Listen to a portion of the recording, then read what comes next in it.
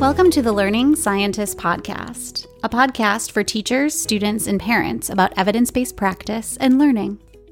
Hi, I'm Althea Kaminsky for The Learning Scientist, and today I'm joined by Natasha Kosulke and Jerry Apps to talk about their new book, Planting an Idea, a guidebook to critical and creative thinking about environmental problems. Natasha and Jerry, thank you so much for joining me. And thank you for inviting us. Yes, thanks. Well, I'm really excited to ask you some questions. I'm currently teaching a course on critical and creative thinking, and I've hosted a few podcasts here about the environment and about environmental issues. So this is a book that I am looking forward to reading. Thank you very much for writing this book that seems to speak directly to my personal interests. I think it's going to be really interesting. So the first question I have for you is just in general, what does it mean to think critically or think creatively about a problem? And Jerry, I wonder if you could take this one. Yes, I'll give that a go.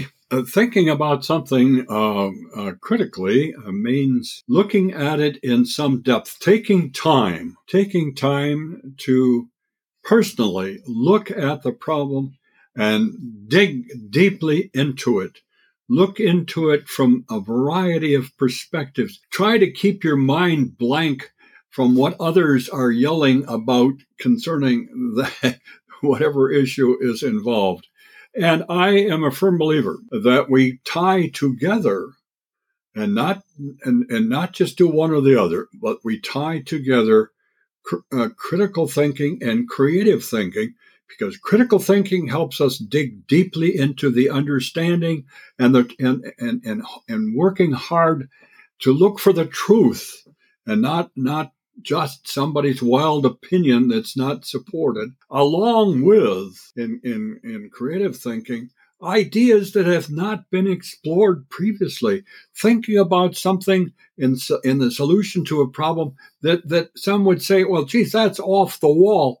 But creative thinking allows us to look at something in a fresh perspective, and then combining those two, critical with creative thinking, gives us, in my opinion now, a working knowledge that allows us to look at, in the case of our book, environmental problems in fresh and new ways. One of the things that I talk a lot about in my class is just sort of appreciating that it is more of a sort of mindset than anything else, that it can be really challenging to think critically, because when you think critically about something, you have to be willing to be wrong, right? You might find that some idea that you had or some opinion that you had really isn't as well supported or really as backed up as you thought it was. Similarly, with creativity, you have to be willing to be wrong, that it's by definition, you're doing something new or creative that maybe isn't the sort of standard or perceived way of looking at it.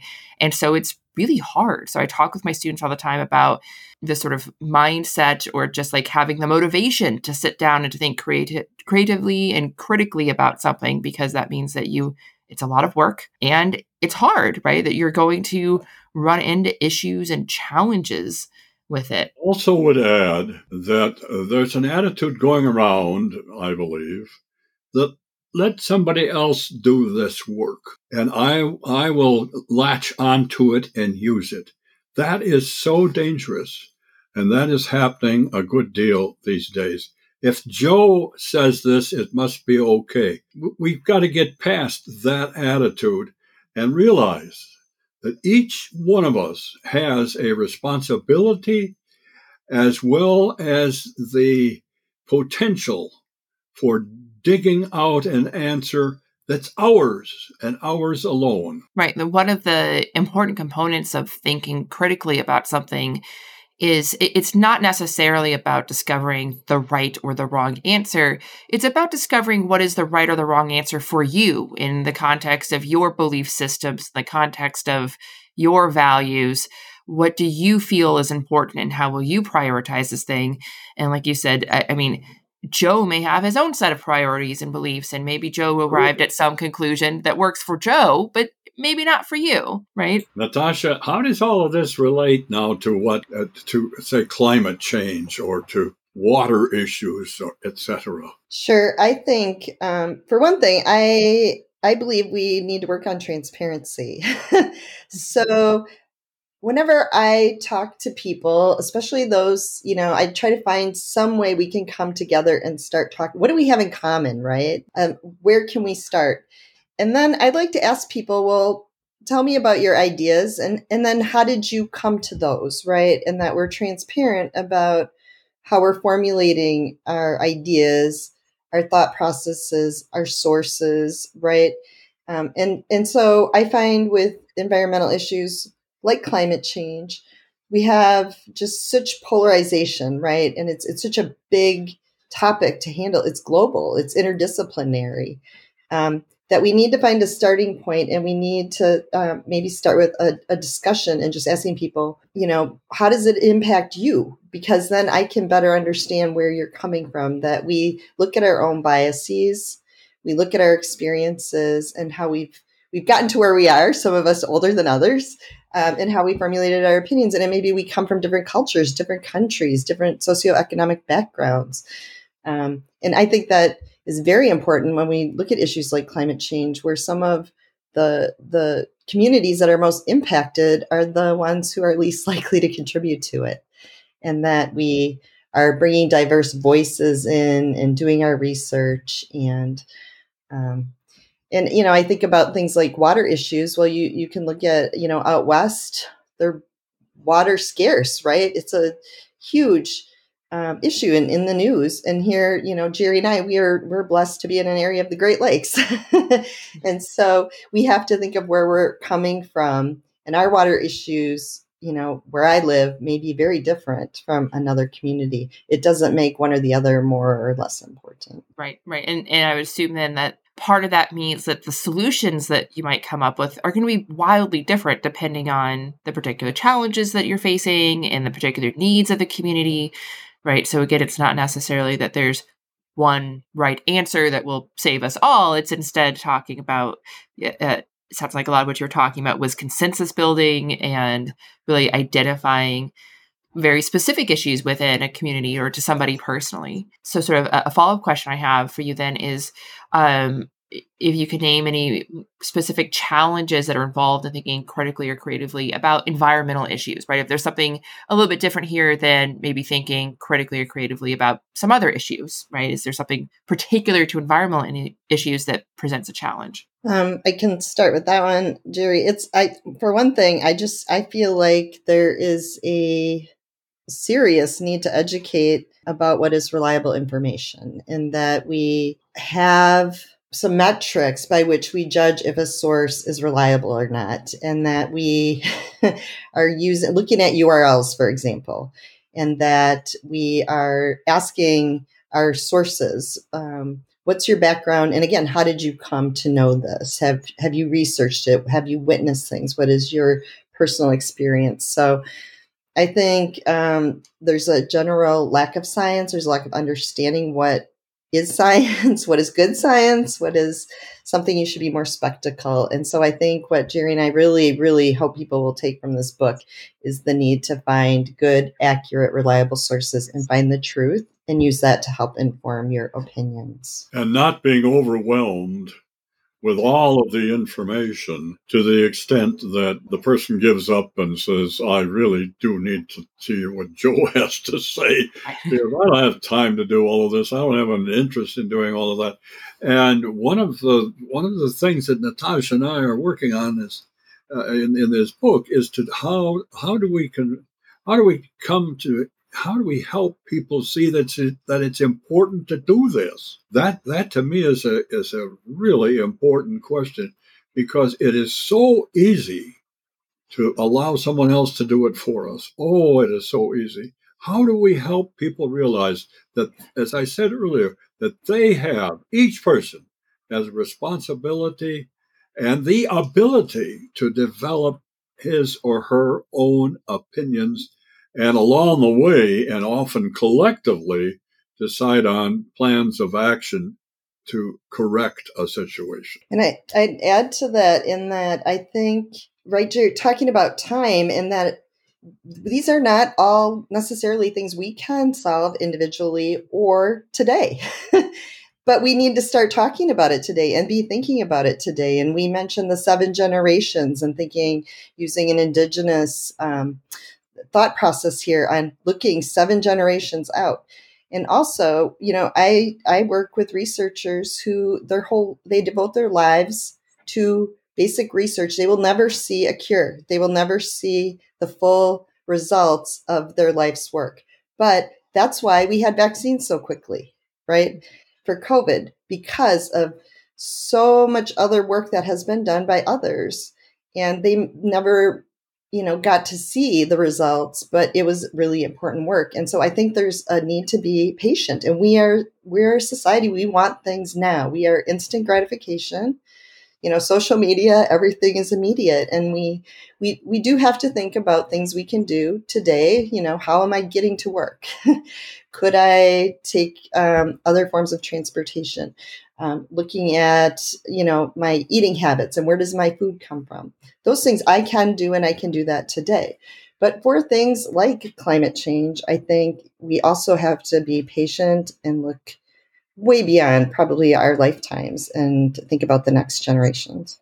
That's a really interesting point that you brought up, because this is something that I deal with a lot when I talk to students about science and the scientific method and, research and technology, that we only ever see in the media or the news, the end product of what has been, for some a lifetime of work or lifetimes of work. And it sort of gives you the impression that if we all just think really hard, we can all just, we have one big meeting and we solve the problem, right? And that's just not how the world works. It usually, if you have a really big, important, complicated problem, and climate change and other environmental problems are big and complicated and multifaceted, the more you dig into them, the more complex they end up being. And so it takes some time and patience and the long view for a lot of things. But also, as you mentioned, that doesn't mean there's not something you can do right now, right? There are things that are in your control, and there are very meaningful individual actions that you can take. I want to return to this idea of how do we help people form an opinion on this issue, right? Because I mentioned before we started recording that I talk with people all the time about forming an opinion. I love forming an opinion. I love walking into a situation and going, I have no idea what's going on here. And then walking out going, now I hopefully know a little bit more about what's going on. And I formed an opinion, right? And that opinion might change as I learn more information. But now I have a very specific set of preferences. I recently, to give a concrete example, recently was house shopping, right? And for months before we actually bought the house, we were looking on, house sites and whatever. And my husband and I were talking with each other about, I like this house, I like that house.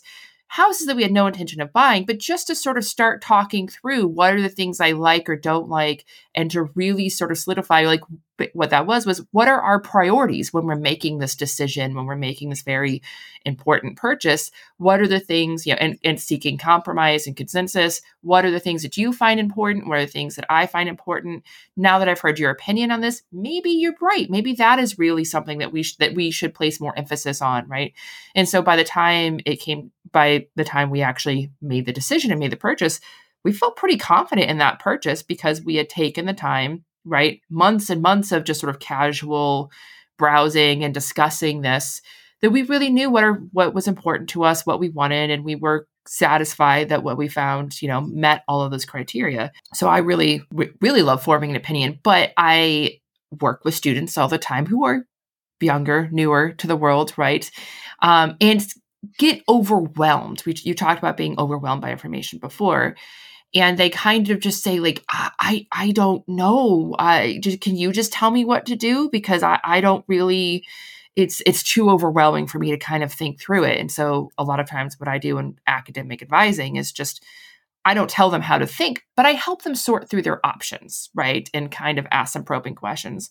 So I wondered what type of advice or insight you had into how do you form an opinion on environmental issues? If somebody is listening to this and says, I mean, I know this is an important thing, but gosh, there's so much out there. Where do I start? I'll give this a go, and then I'm sure Natasha has something to add. When I was working with my graduate students on these issues, one of the things that I emphasized was helping them to examine and bring out into the open their own personal beliefs and values.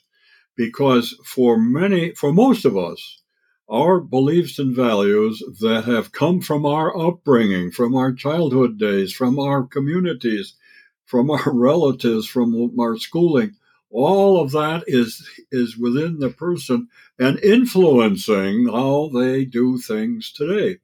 And I try to help my students bring all that out into the open and then examine it and say, do I continue to believe this? Do I continue to value this? That to me is a starting place for then beginning to do the various approaches to critical and creative thinking that we're outlining in the book. And let me go back to what we were talking about before and underline the importance of patience. Patience is a key word in all of this because it does not happen overnight. It does not happen quickly. Even my courses were typically they're 16 weeks long, a whole semester. And by the end of the semester, many of my students were really just getting started with this process and beginning to see personal surprises as what they were uncovering and trying to make decisions. Do I really want to continue to believe this, or is that an old idea that comes from my childhood that's best left behind?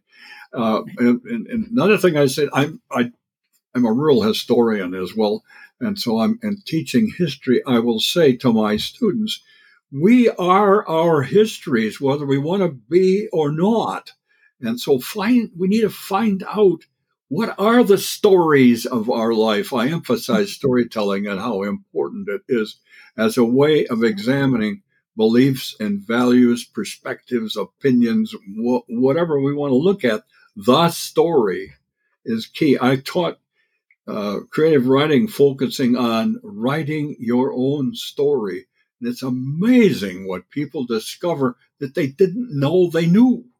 Mm-hmm. And all of that, to me, is part of this process of developing a foundation for dealing with things like environmental questions and problems. And Jerry's, he is a renowned storyteller, and I've learned so much about telling stories, listening to Jerry, and you go deeper.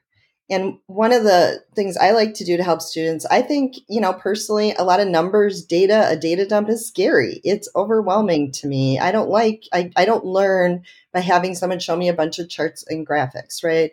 I'm a kinesthetic learner. I learn by doing, right? So we have to think about how people learn, meet them where they are, but we all have stories to tell, right? And one of the exercises I like to do, and Jerry and I talk about some things you can try, such as mind mapping, for example, taking a topic and brainstorming and thinking through all the different branches you might have. But I enjoy doing free writing with my students. Jerry enjoys having them do journaling. But in their free writing, for example, I hand out fruit. I let them pick a piece of fruit, and the only rules are you start and end with the apple or orange. What you say in between is it's stream of conscious. Mm-hmm. It's letting your mind go someplace, and that's creativity, right? That then you can weave in with some more critical questions. I love the exercise. I don't just assign an English paper. I want my students to have research questions so that they have somewhere a roadmap to help them so they don't get sort of off the path and become distracted and end up down a different alley. So some of these exercises that we talk about in the book, I think, can be very helpful to anyone who is feeling possibly overwhelmed and using storytelling and things like mind mapping and free writing and journaling. Right. So I'm hearing that a good place to start, right, is where you're at, right, with whatever sort of skill set or comfort level you have. But most importantly, to to really clarify what is important to you, right? To make it personal, to make it, how is this relevant for me and the situation I'm in and the place that I'm at? What are the things that I need to worry about, right? Like we've touched on, the things that I need to worry about, the things that I care about are probably different than things that you need to worry about and that you need to care about, right? So the way that we interact with this information and the way that we sort of maybe dip our toes in it and start to look for information is probably going to be different, right? Because we're going to care about different things. One of the things that came up for me when we were looking for a house, that my husband and we talked a lot about, well, we have this idea in our head of a house in the suburbs with a yard, but is that really what we want? We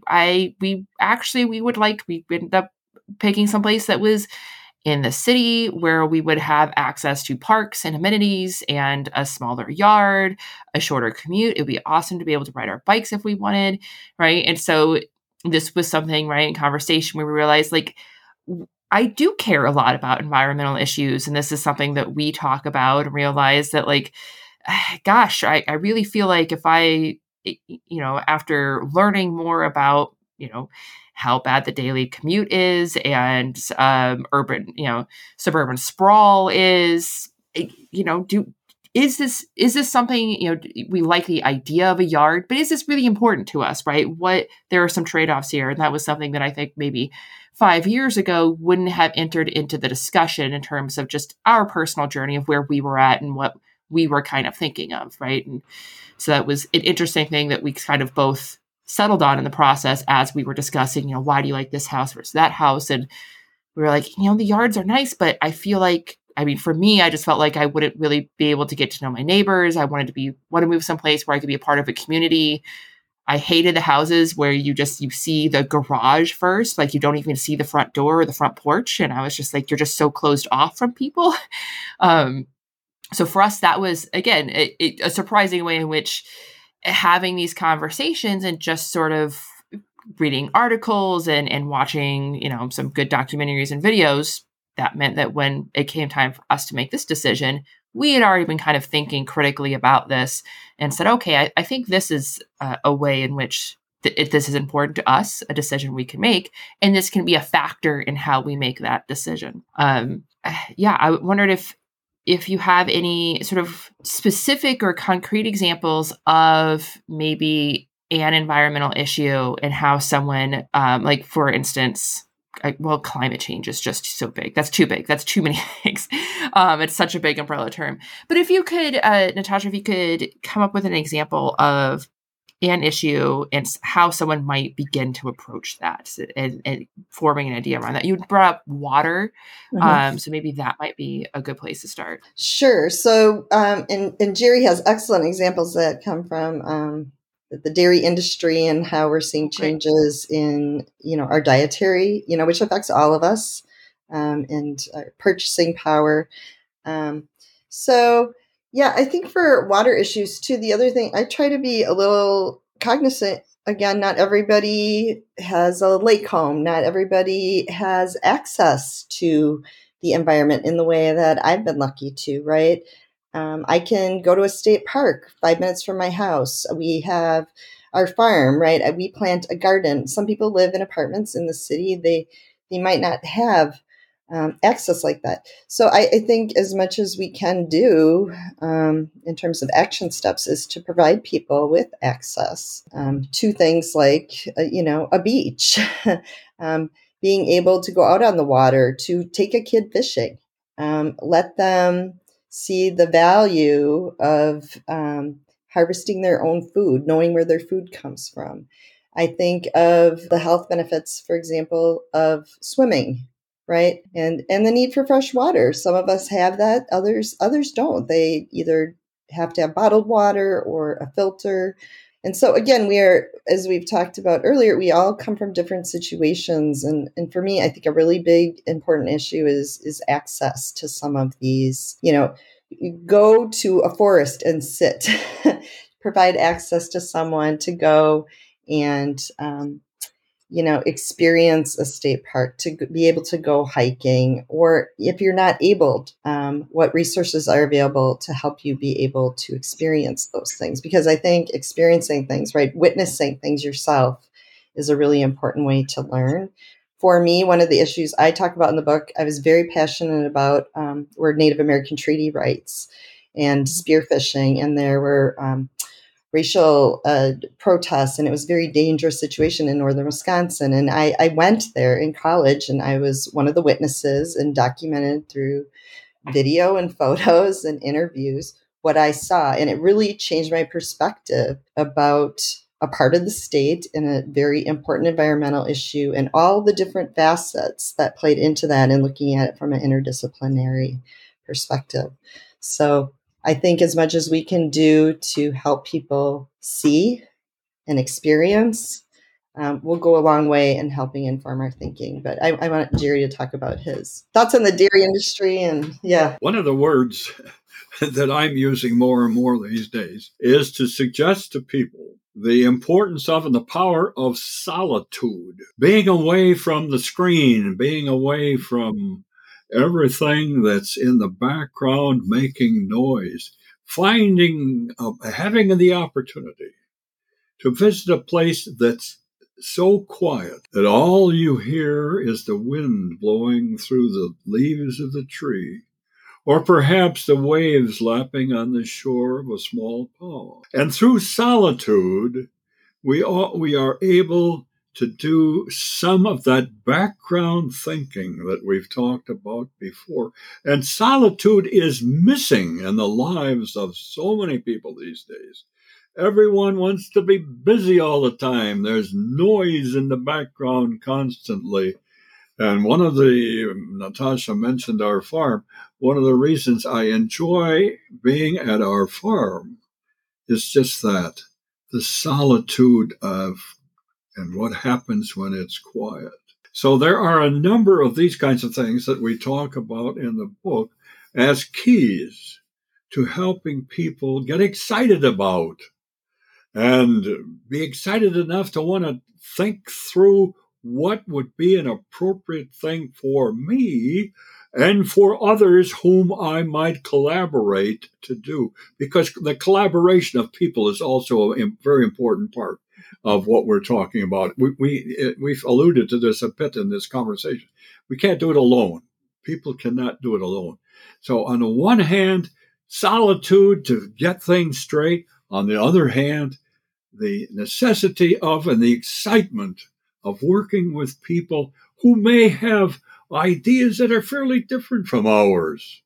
It's difficult today with the polarization of our society to see how people with differing fundamental ideas may come together collectively and agree on something. As we think back to the early days of the environmental movement, when Earth Day first happened, there was a Democrat and a Republican working together, for heaven's sakes, agreeing that this was something for everyone, not just for a small collective of people. Well, I could go on with that idea at some length, but I feel very strongly about finding out where we are, what we believe, and what we can do, and then doing something about it. Just don't just sit back and say, well, I'm all upset, and do something about it. And you do that generally in a collective kind of way. And one of the things that I find when you're able to come together with people and share your concerns and work as a community is, as you said, it's energizing, right? That is,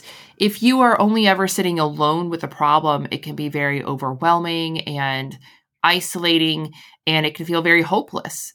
But as soon as you work together to take collective action on something, you see other people's energy and enthusiasm, and you see change happening, right? In a way that sort of takes something that was big and scary and overwhelming, and then it makes it more personal. It makes it more, I guess, personable because you're working with other people.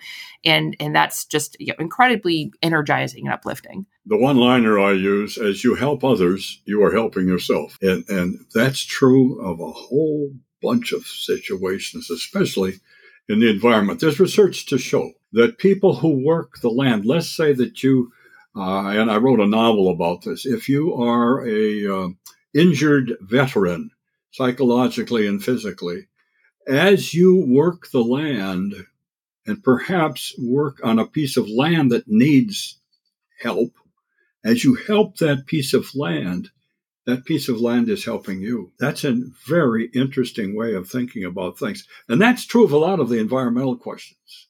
As you help to solve that problem, it is helping you, whether you realize it or not sometimes, to solve a personal problem that you have. There's something called citizen science, and I think that's just really important, where we can all be scientists. You don't even have to have a degree, right? We can all go out and count butterflies. We can all contribute to helping what we see, phenology, and reporting that. And I think that's a great way to get kids excited about science too. Jerry and I have talked about, don't buy them worms if they're going fishing. Have them go dig some worms somewhere, right? Get them involved in those kinds of ways. And so, Jerry, I like the point he makes about you're working with your resources and you're working with each other. And so we are part of the environment, right? We're not separate from it. We need it. We cannot live without a healthy environment. And so we need to be a part of that. And we make several suggestions in the book of the importance of getting acquainted with the indigenous literature on this topic, and there's a good deal of it. The indigenous folks have a lot to say to us if we would learn to listen and pay attention.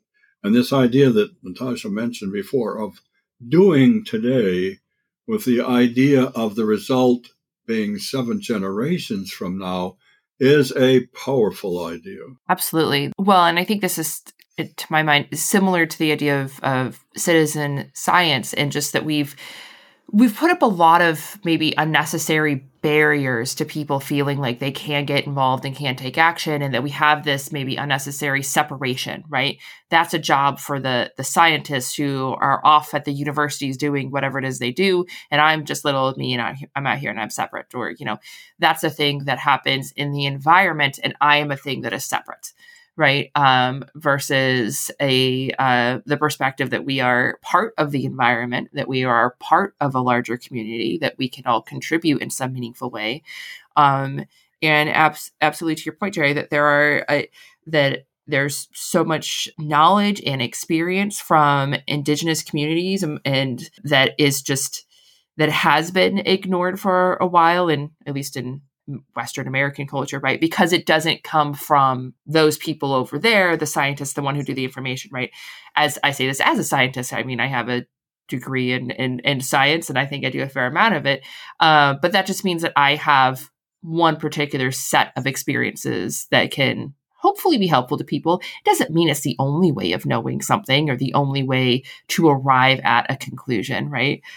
So we should be paying attention to other ways of knowing and other ways that people have arrived at conclusions, right, especially about our environment. I could go on. It's been fantastic talking to both of you. I wanted just so you can let our listeners know, when does the book come out? Where can people go to get it? Is it available for pre-order anywhere? I think this episode will be coming out hopefully around the time the book comes out, but when does the book come out? Yay, Earth Day. Yay. We're all focused on Earth Day, April. So I think that the day is April 18th. It is available for pre-order on Amazon. And we like to support independent and local booksellers. So go and ask them how to get a copy. Support your libraries, right? From fulcrumbooks.com, FULCRUM books.com. They're publishing it. And then you can pre-order at Amazon as well. And we're just really, I think, pretty thrilled about the timing and that we were able to make this work for Earth Day. Yeah. I will include a link to the book from Fulcrum, and as well as a link to probably bookshop.org, which is a website where a portion of the proceeds goes to local bookshops, so that folks can check it out there. Jerry, Natasha, thank you again so much for joining us and for telling us a bit more about environmental issues. Most welcome. Thank you. This episode is funded by listeners like you. To support our work and gain access to exclusive content, visit our Patreon page at www.patreon.com/learningscientists.